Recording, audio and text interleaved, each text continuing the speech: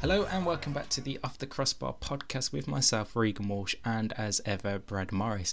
Now, it has been a decent weekend of football. Saturday evening definitely made me happier out of the two of us for once. Sunday, don't think Brad was too happy with the result. Well, it's like a bit of a comeback down to earth, isn't it? But we were beaten by a way more physical team, and we were actually a charity in a good way this time.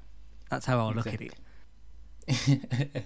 Well, yes, there's always that to take on. But like I said, before we get into this podcast, make sure you like and subscribe to us on all platforms and follow us on Twitter at OffTCPod for all the latest news. Right, let's kick off with that big game on Saturday evening. Manchester United versus Tottenham Hotspur. Or should I say Cristiano Ronaldo versus Tottenham Hotspur in that game, because that man loves scoring against them. Yeah, this was him returning. Almost. Yes. Almost coincidental that Tom Brady's there, and then he decides to do a Tom Brady-esque like U-turn in. Oh, I'm here, guys. I'm still here. I'm still amazing.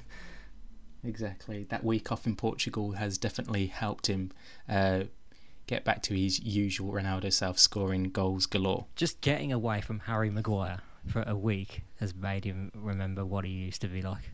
I mean, good job he has the international break coming up in a fortnight's time then, so he can get away from him for even longer. Maybe someone told him that he was like close to breaking the goal scoring record, and then he went, "Oh God, we've got to get that then." Yes. I mean, let's talk about that first goal. What a wonder strike that was. A lovely assist from Fred, although he didn't really have to do too much, but the strike from Ronaldo, that was vintage Ronaldo. Like, it's nice, but I'm playing devil's advocate. Should Eric Dyer be closing him down there instead of backing off like, "Oh God, I don't know what to do"? I mean, it's Eric Dyer we're talking about here. Yes, he should have done that, but does he have the capabilities of actually doing that is another question. If he goes near him, probably, yeah. Are we talking about the same Eric Dyer here? It's any defender, you just have to close them down, and then it ruins the chance of them actually like having to take a shot.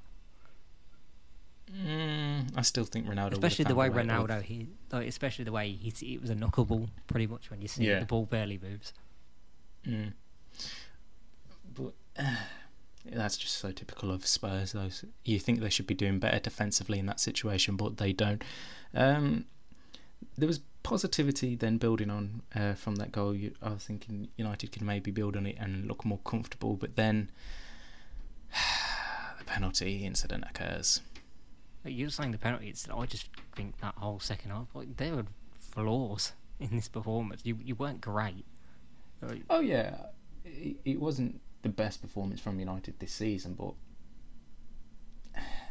and there is still question marks over what is United going forward, and to be honest, I still don't know what United are going forward, but a victory is a victory and you just got to take it.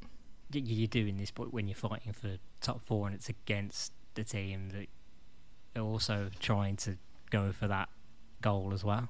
And United's case, Rashford, poor again. It doesn't help the argument when it's like, well, he's got to stay in it because he's United forever. But yeah, no. Pogba as well. Like, what was this?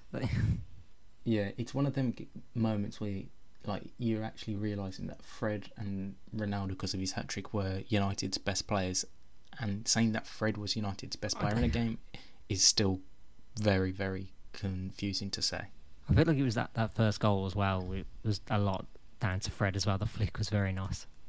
Yeah, it was absolutely beautiful. So the fact that even Gary Neville said if it wasn't for Ronaldo's hat trick, I would have given Fred man of the match, shows how poor United were the rest of the time. It was a poor performance from United. I wouldn't say the subs had much an impact. Probably Anthony Elanga was the best. Cavani and only had 10 minutes or thereabouts to play with, so it's not really like I was expecting much from him, considering he had missed a few games through injury and illness, I think is why he hasn't played for a while. But there is still a lot of question marks surrounding this United team, and what is playing into our disadvantage at the minute and other teams' advantages is the games they've got in hand over United. So United have played 29 games, so they've got no games in hand, where you look at Arsenal, who are up in fourth, they've got 3 games in hand over us. Spurs have got 2 games in hand over us as well. So there's that question mark of, are United actually going to get the top 4? And obviously, as it stands, they're not. But then it's just, I don't know where the club goes for the rest of the season. Do you still have to play Arsenal? I think we do, yes. Because it's that one that's going to be the main test. Like, if you get something against Arsenal, like minimum a win, then you've still got a chance. But if you lose, then that's damning of United's position right now.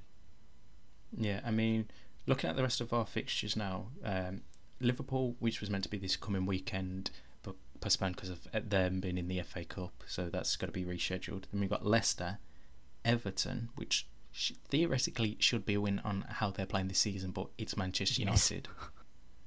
Norwich, then we play a trip to Arsenal, 2 easier games against Brentford and Brighton, and then we've got Chelsea, the penultimate game of the season, which could be very defining for Champions League spots for both teams. I mean, obviously Chelsea have that bit of cushioning, but with their whole situation going on, we don't know what they're going to be like come what may.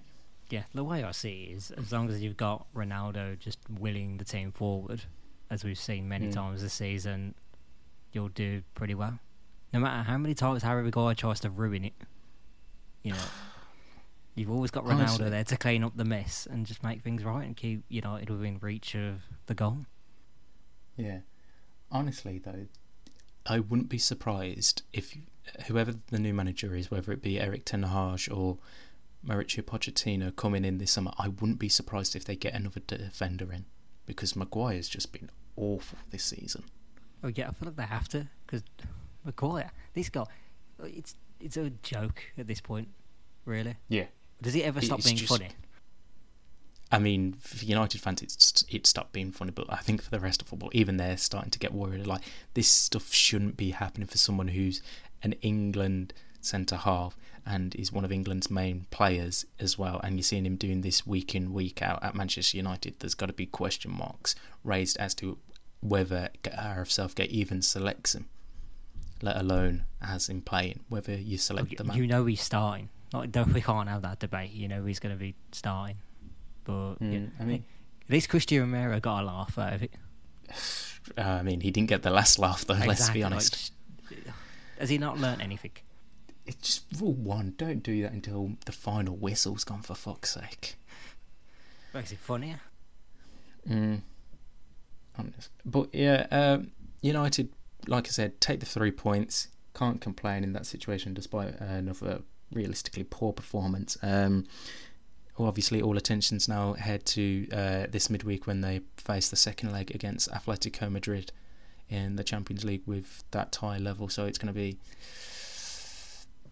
very interesting to see how that turns out myself. I'm not too sure. Well, what's Ronaldo like when he plays second legs against Atletico? Very good, last time I checked. Exactly, that's why I still think you've got a chance. But yeah, let's move on. Let's talk. I would have talked Brighton and Liverpool next. Okay. A win for Liverpool, though, probably not the most convincing of styles. I mean, only 2-0, considering how bad Brighton have been in recent weeks. Luis Diaz, once again, though. Yeah. Just, what a phenomenal coup that was from Jurgen Klopp and co to get him in January for, 30-40 million? Yeah, it was something between them, but he's going to be a hell of a player for them. And at the moment, it just feels like he's only scratching the surface of how important a player he will become. Even more so when this week there's all been the talks of Salah's contract, and he wants more money, and Liverpool probably can't give it him. Luis Diaz is there to step up. He's ready. Oh, 100%. You can see he's already, ready to slot in, whether it be Salah that leaves this summer or Mane, because obviously there's been a lot of talk of Mane being one as well leaving. So 40 million already for him. He's looking worth every penny. Yeah, and I think with Liverpool, you saying, it's only 2-0. They looked in control if we're being honest. Like, they don't have to go out battering teams at this point. They just need to be in control of games and not lose. And again, both, you'd say benefit for them, and disadvantage is, again, the whole top three have a game in hand over the likes of United, West Ham and Wolves. Obviously, none of them are likely to win the league, but it is that constant question mark of, can Liverpool close that final gap to Manchester City and overtake them potentially to become champions? For me, I think they can get close to it, and I think we maybe see like the final weeks of the season it'll be like a point or two, but I think Man City will just about hold on for this title. Yeah, I'm almost reserving judgment until they play in April a little bit, because for now they've just got to keep up with each other. Yeah. On a whole, though, like you say, it wasn't obviously a convincing, resounding rout for Liverpool against Brighton, but again, victory is a victory. Mo Salah also scoring a penalty at this minute in time, mid-March. You take whatever victory you can do. Yeah, I guess the last thing with this one is what on earth was going on with the goalkeeper? Like, how he wasn't sent off. Committed attempted murder. How was he not even? Was he even looked at? Like, genuinely, was it actually looked at? I don't think so, because he didn't get a yellow card. The whole thing was just weird. So pretty much the rule is, he scored, so it's irrelevant. Like, no, it isn't. Yeah, red card is a red card. And then there was some... Did he took him out? Yeah, and then you even heard Rio Ferdinand saying it at half-time. If that's an outfield player doing that anywhere else on the pitch, or even doing it in the box themselves, they'd be sent off. But why wasn't the keeper sent off in that situation? Yeah, we say all that, and I agree, but an incident in the West Ham Villa game says otherwise. That's VAR in a nutshell. Yeah, no consistency once again. I mean, we'll speak about VAR in one of the other games later on. It's been a couple of weeks since we've had a VAR rant, but it seems like it's back this week. Oh, don't. I can't be asked. On to Arsenal versus Leicester City now. Mikel Arteta's side winning 2-0. Probably should have been more, actually. Yeah, Arsenal are good. It's annoying that they're good again. You could really see that something is now just being built there. Fans are also going along with it instead of that malaise that it was of just, what progress are we making? You know, they've got a young squad that's nowhere near its prime yet, and they look so good that a top 4 spot is well and truly theirs if they want it. Yeah, and like I said, with the whole thing against Man United, is they've got games in their favour. Like Arsenal, it's got a massive advantage. I mean, they haven't lost in the league since the start of the year when they lost to Manchester City. Mad, and they even looked great against Man City. Yeah, like, it's actually frightening as a Man United fan to see how well Arsenal have progressed under Arteta. And playing Leicester is actually a good sign of that, because it wasn't that long ago we could have probably said, well, Arsenal, Leicester, they're fairly equal at the moment, really, because if not Leicester maybe just being ahead of them in terms of where they stood in performances on the pitch, say last season. But that's nowhere near the case right now, how the last few months have gone. Yeah, I mean, obviously injuries are playing a major part in this for Leicester City this season, because they've been hampered with them. And like we said, Jamie Vardy again out of this fixture, and he's missing for a good couple of months now. I think he may come back just before the end of the season. It's big Leicester worry season's for over. Brendan. Well, I say the season's done. I mean, they're sat in 12th place now. It's just about finishing as high up as possible. Yeah, it's weird that the table's now formed itself of the title race, top 4, who can finish in the top half of the table, and relegation. Yeah. Well, it's quite interesting to see that no matter where you look in the table, there isn't really much of a big gap in terms of, like, okay, we can say these are the 3 definitely going down, or these are team that's definitely going to win Premier League, and this is the team that are definitely going to get the last Champions League place or the other 2 European spots as well. We've actually got a good fight into us as we head into like the last 9 or 10 games of the season. More things to talk about. Yeah. Exactly. Although this weekend we're going to be shot in the foot because it's feckin' FA Cup weekend. Ain't nothing wrong with that. I mean, when your team are out of it, it's boring. Oh, it is a little bit. It loses a little bit of the fun, but I definitely still see potential for some good stories. Talking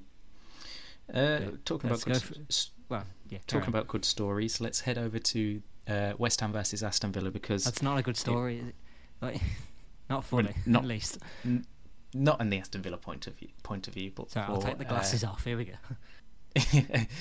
West Ham managed to beat Aston Villa 2-1, and Andrei Yarmolenko scored the opener in the 70th minute, and it was just an incredible sight to see. Obviously, being a Ukrainian man, and obviously what's going on in the world, you saw all the emotion pour out of him when he celebrated that goal. Yeah, look, in the moment, it's nice. I probably could have enjoyed it a lot more if it wasn't against my football club.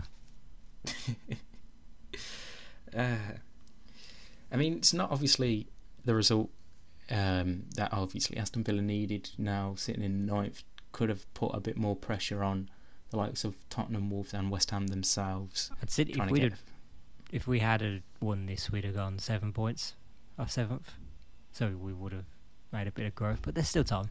We've still got to play them. But yeah, we're asking a lot, really. Definitely. And the last time I started talking about Europe, we ended up going on some terrible losing run, and we're starting to look over our shoulder again. I think that is something you don't have to worry about too much now, because shut up, move on.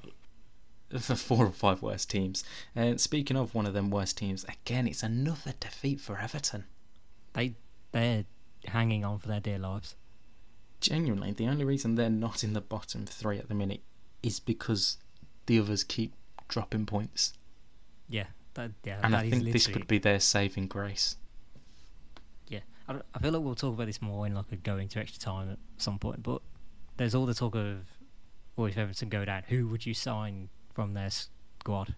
It's that usual end of season chat. Was like, oh, we look at all these teams that have gone down. Have they got a player that you'd want? Generally, I would not want a single one of those Everton players. No, I don't know who would want. Like, if you're looking at the top 7 or 8 team usual teams, so City, Liverpool, Chelsea, Arsenal, United, Spurs, Wolves, even Leicester, I don't think any of these Everton players would get into any of their teams. You could make the case for Calvert-Lewin, an unformed Calvert-Lewin, maybe. Like right now, possibly. He's not anywhere near. You could also make the case for Richarlison.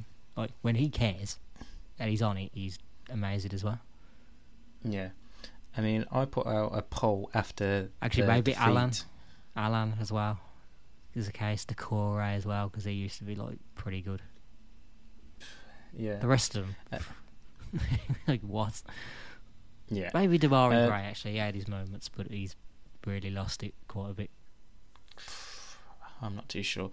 So they've picked up 22 points from 26 Premier League games this season, which is their lowest ever tally at this stage of any league campaign since 3 points were awarded for a win, which is really bad to see. That's terrible. Not even Derby with that shot. I also put out a poll. The supposed England number 1 is in this team. I think you then look at who do you put in? Ramsdale? Yeah, actually, well, I don't know why that was a question. What are you talking? It's Aaron Ramsdale now. Yeah. Sorry, it's just because I was thinking of like Dean Henderson, but he's not playing. Then I'm like, could you look all the Euros options? Sam Johnston. So I saw the other night. You're not having that one. No, but I'm saying like he was one of them options during the Euros and that, and I was like, no, because West Brom was shite. All of the Euros goalkeepers, it was Pickford, Pope, Henderson, and now they're all shite. And the only decent one left is Ramsdale. Yeah, he's decent. Yeah. So back on the Everton talk for a second. I'd put out a poll on our Twitter account afterwards, once the result came in, and it was a simple question: will Everton be relegated from the Premier League this season? And it's still got time to go and vote on it, so make up your mind. But so far, 80% of people think that Everton will be relegated this season. It's looking more and more likely, especially when you consider the unpredictability of a Watford, which is weird, because I was saying, yeah, they're goners and all that, but then they go beat Southampton. Yeah, winning 2-1. Chucho Hernandez scoring a brace. I mean,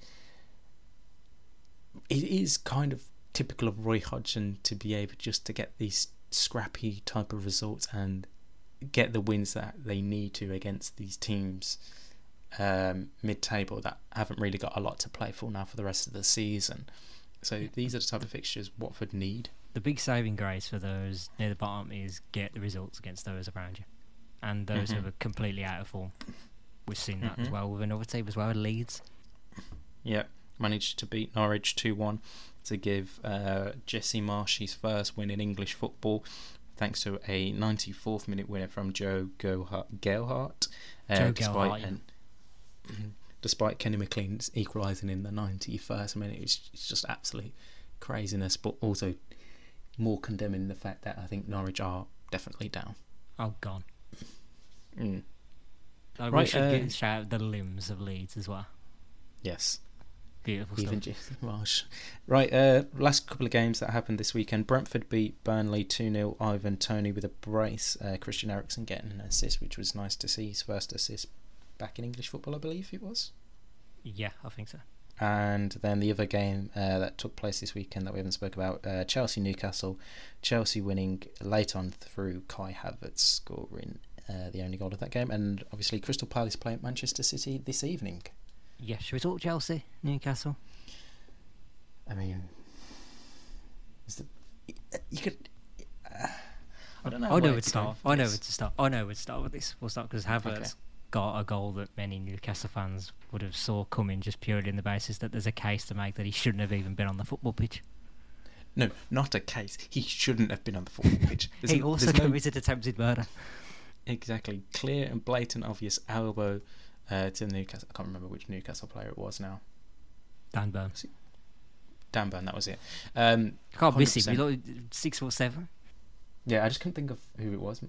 His name just escaped me. But yeah, 100% red card in that sense. And obviously, if he's not on the pitch, he doesn't score that winner late on. Again, Newcastle felt aggrieved that they should have had a penalty after Trevor Chalobah was pulling back. That was Jacob Murphy. Jacob Murphy. How is he not given that as a penalty? And how's that not even been looked at? You clearly see on the replay that Chalobah has... his jersey as a referee, being pulled. As a referee, ever felt that feeling of trying to run when their shirt's being pulled? It's just the way Murphy went down may be a little bit comical, which would make him think that possibly. Oh, I disagree completely, but that's how they think. And then it's just weird. Like you'd say, has Chalobah got any thing on the ball? But he doesn't get anywhere near the ball at all. No, he's pulling his shirt the whole time. Yeah. So you're like, okay, Rev, how is this not even being looked at by VAR as a potential penalty? Because as soon as you see the angle where you can see Chalobah pulling Murphy's shirt, you're like, well, that's a penalty. There's no question about that. Less VAR, more like MIA. Yeah, honestly. Well, I feel I hate the top six bias talk, but it's looking more and more evident as the season goes on. It really is. Even I have to admit, it is getting quite ridiculous now how much bias there is towards the top six. But what can you do? We're always going to be running into these problems. Don't pay the price for VAR that it costs. That was found out earlier this year. Yes, it is getting ridiculous. Right, let's head over to the European action, and we'll start over in France because despite winning 3-0 against Bordeaux... Start with this.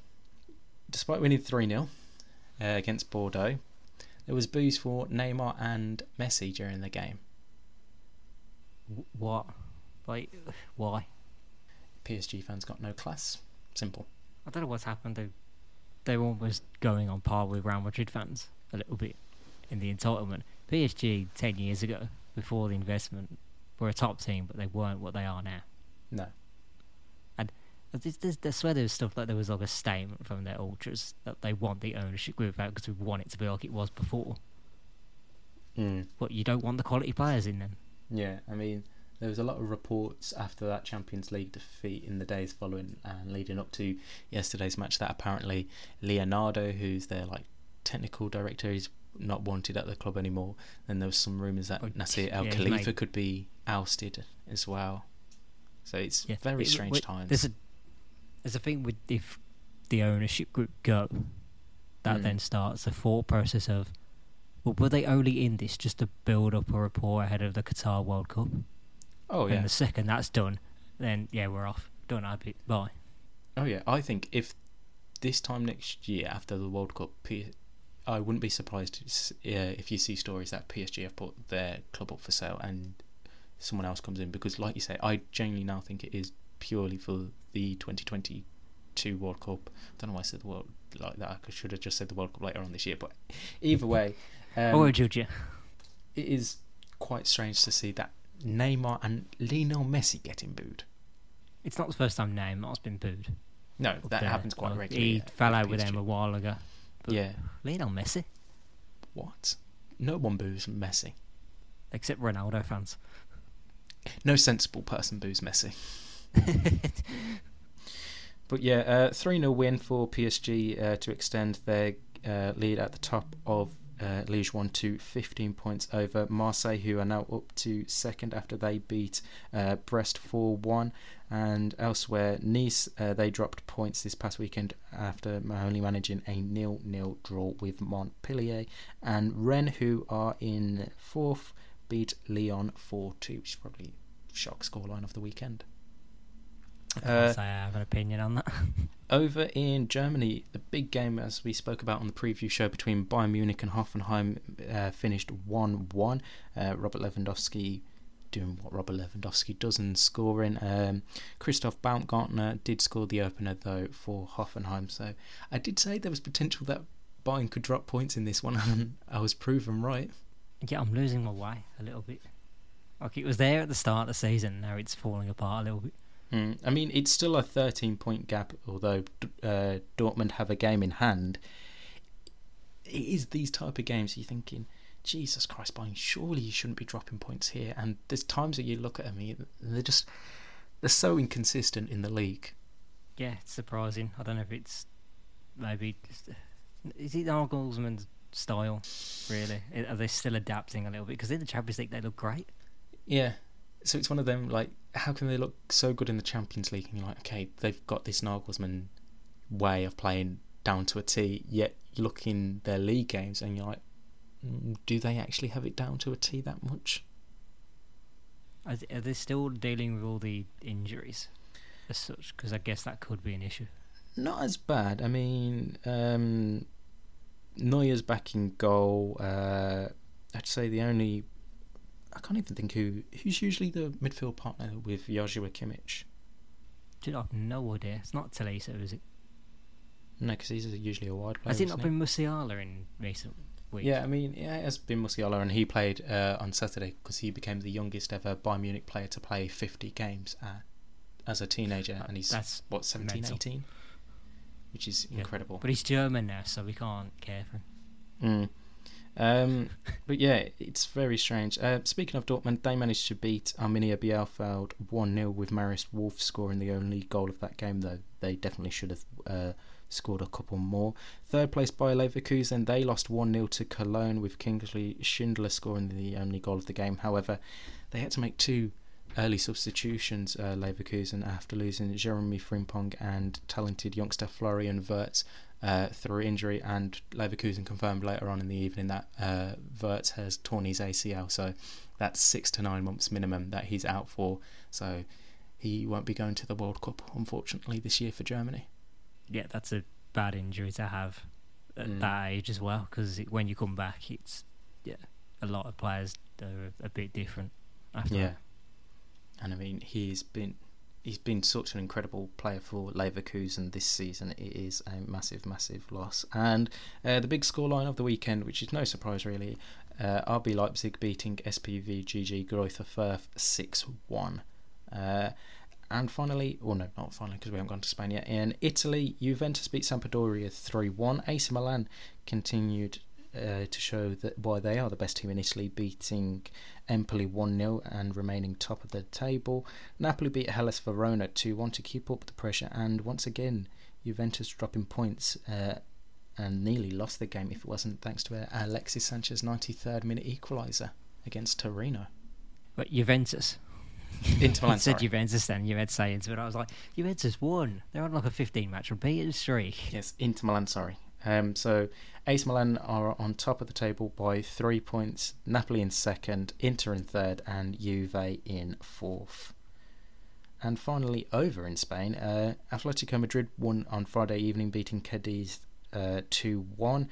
Then elsewhere, Valencia and Getafe drew 0-0. Barcelona beat Osasuna 4-0 with Ferran Torres scoring a brace there with a lovely penalty. I don't know if you've seen his penalty. I haven't seen the penalty now. It was a very nice take on one. And Real Madrid don't play until this evening. So they remain top of the table. Then Sevilla in second, Barca in third, and Atletico in fourth.